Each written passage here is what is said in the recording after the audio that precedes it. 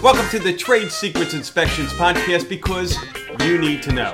Here's your host, Rick Koyman. Hey there, this is Charlie McDermott, and welcome back to the Trade Secrets Inspections podcast. I'm back in the Trade Secrets studio. I'm here with Rick Koyman. Rick, how are you today? I am doing excellent, Charlie. It's great to be with you again.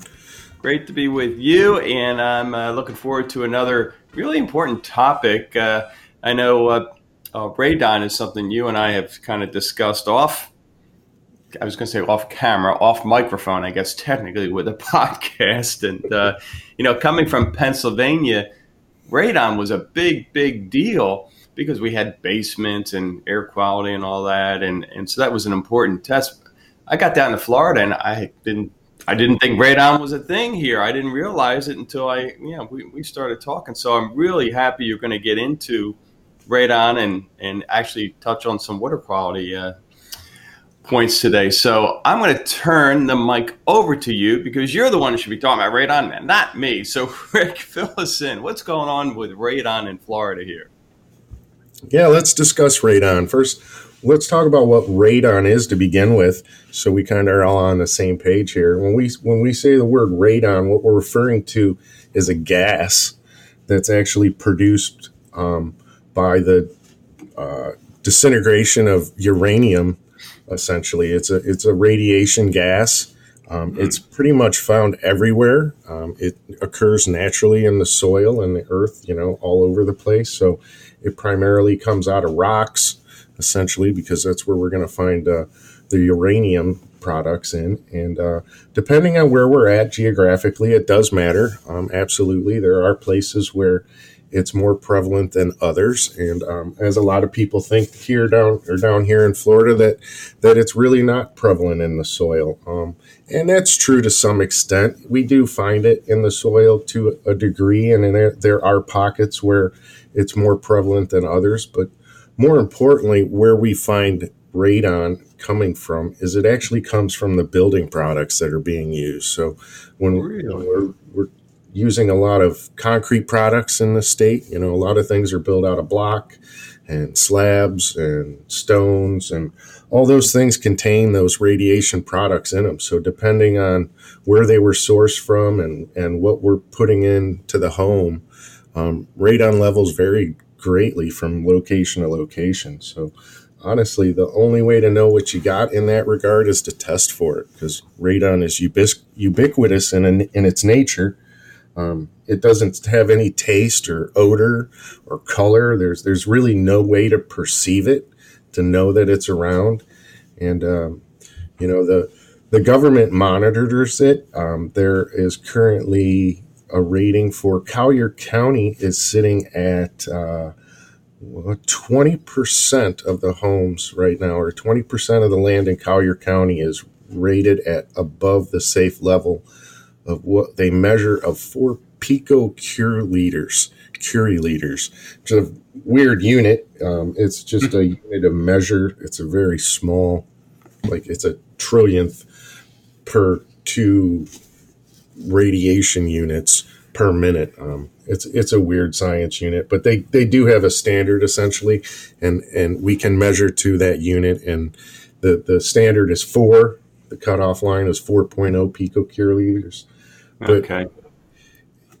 Anywhere in that area is going to be, a risk zone. To say that 3.9 is safe and 4.0 is not is kind of silly, but somewhere we got to draw the line. So at 4.0, they say you must put a mitigation system in to accommodate for it. But below that, we're not required to. Personally, I find it in testing in the area, about 1 in 5 homes we test come up positive for it. Like I said, there's no real rhyme or reason to it. I've seen it in multiple story condos, a 10th floor unit. The one unit will have it and the adjoining unit will not.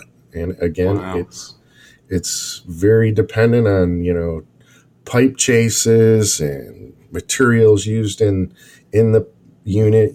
Things like granite countertops can be very predictive in radon. You'd be surprised.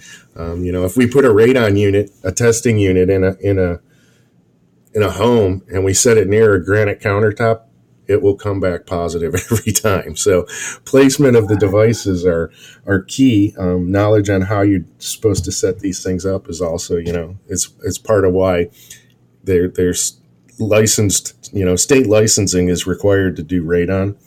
I myself am not radon licensed. I use third-party contractors. I have several environmental companies I work with and allow them to do the radon testing.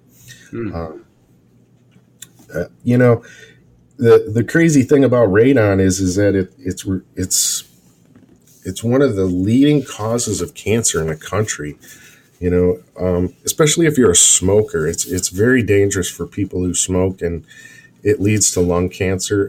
At 4 cure liters, it's said that 62 out of 1,000 people who smoke will end up with lung cancer.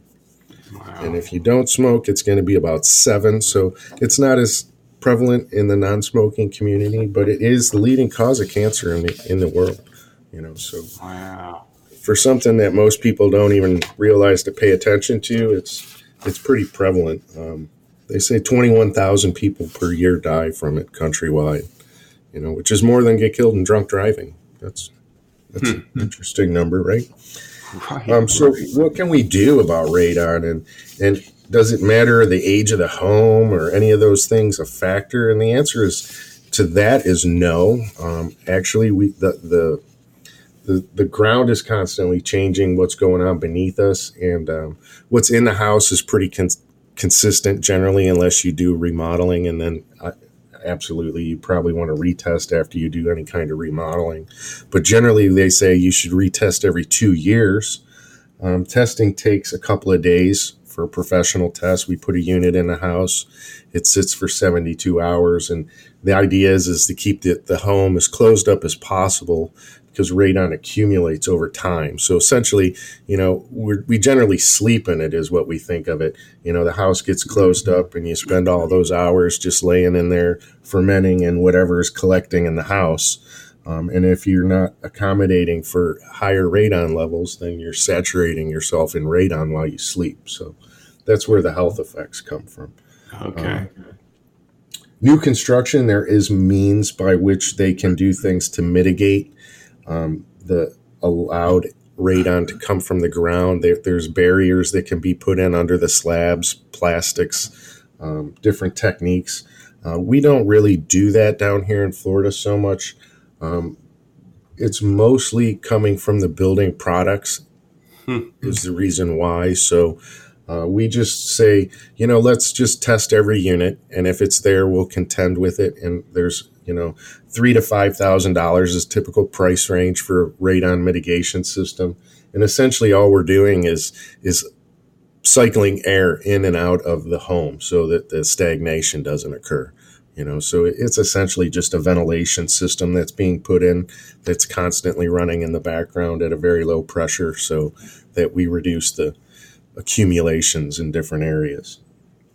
Get the airflow. Yeah, get the air moving, exactly. There are tests on the market. You can go to your local hardware store and you can pick up a do-it-yourself test for radon. They're generally little charcoal packages that you leave sitting around. That stuff is effective. It's not nearly as accurate as the high-quality testing units that we bring in from the environmental companies. Those things are super fancy. They record pressure, temperature. If you open and close the door while the units are in the home, it records the pressure changes and the temperature changes, and it's measuring the gas levels. So it's a very sophisticated test that's being done that way. So you get a real accurate result. Wow. Okay. Wow, this is fascinating. It all now makes sense to me. And the fact that building products is that's really the interesting part of it. The one thing we get radon from outside of the building products on it, which is odd in a lot of people's mind, it actually is in the water. Especially if we're using well water, the prevalence of radon, it's actually dissolved into the water, and it actually comes out of the water in a gas form. To some extent, we do ingest it into the if it's in the water in a saturated level. So when we're drinking it, we can be drinking the radon in the water, and there hasn't been any recorded high prevalence of ingesting radon being a problem. It's the gas radon that's causing lung cancer. That's the real problem. So things like when we take a shower, and there's all this evaporation from the hot water, high levels of radon in the water will accumulate, obviously, whenever that's occurring. So water can be a very big source of where radon comes from. And again, there are ways to mitigate the radon in the water. Oftentimes, well systems out here, we use aeration tanks to begin with because of the sulfur content and the odor in the water, and that's a great way to help mitigate the radon as well, because it gives it time, and it's literally aerating the water, so you're literally taking the gas out of the water, which is exactly what we're trying to do for that.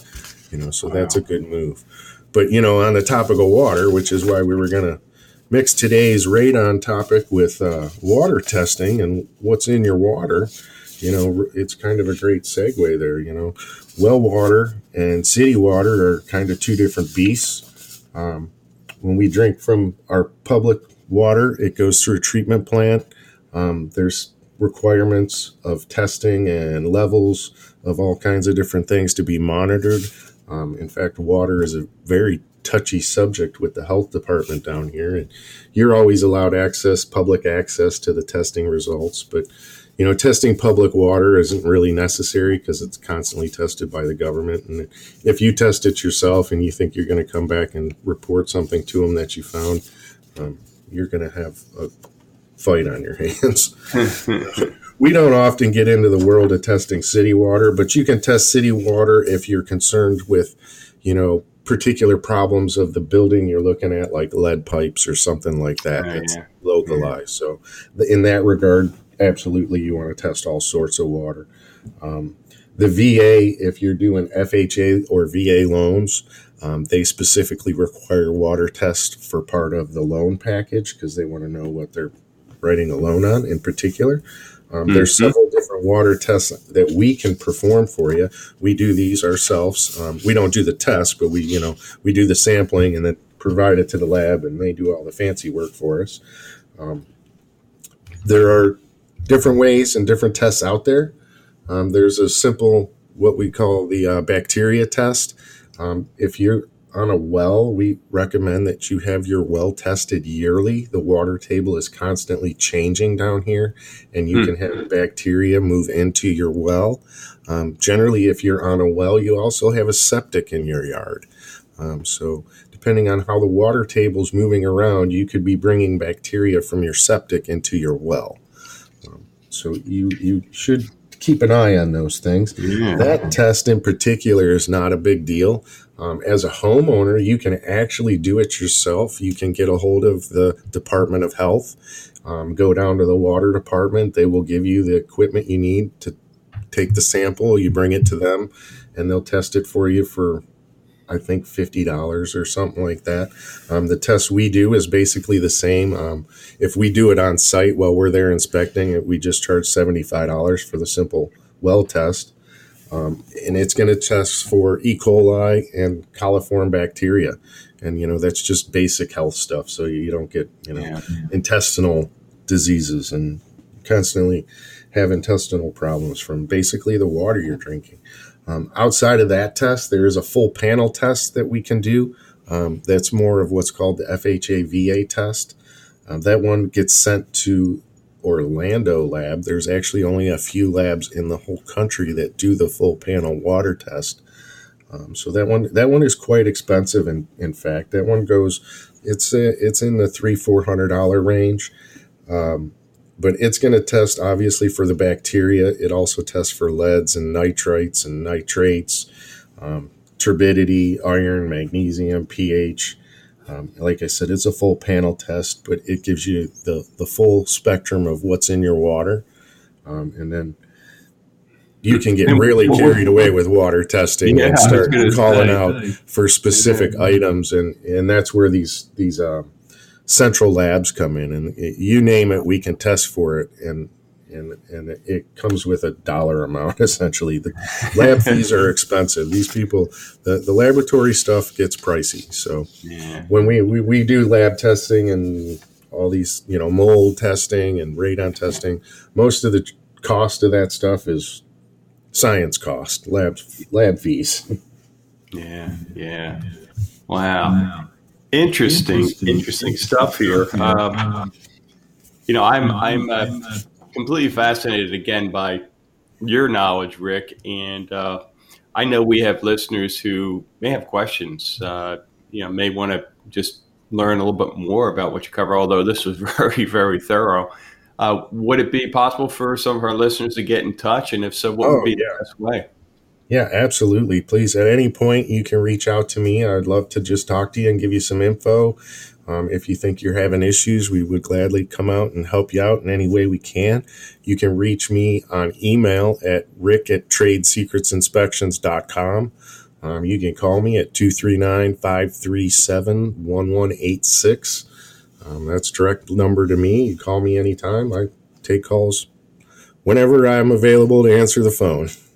Well, Rick, thanks again. Another awesome episode in the can, and more importantly, out there helping folks. And we look forward to getting together in the next episode. Thanks for listening to the Trade Secrets Inspections podcast. To learn more about Trade Secrets Inspections, go to www.tradesecretsinspections.com or call 239-537-1186.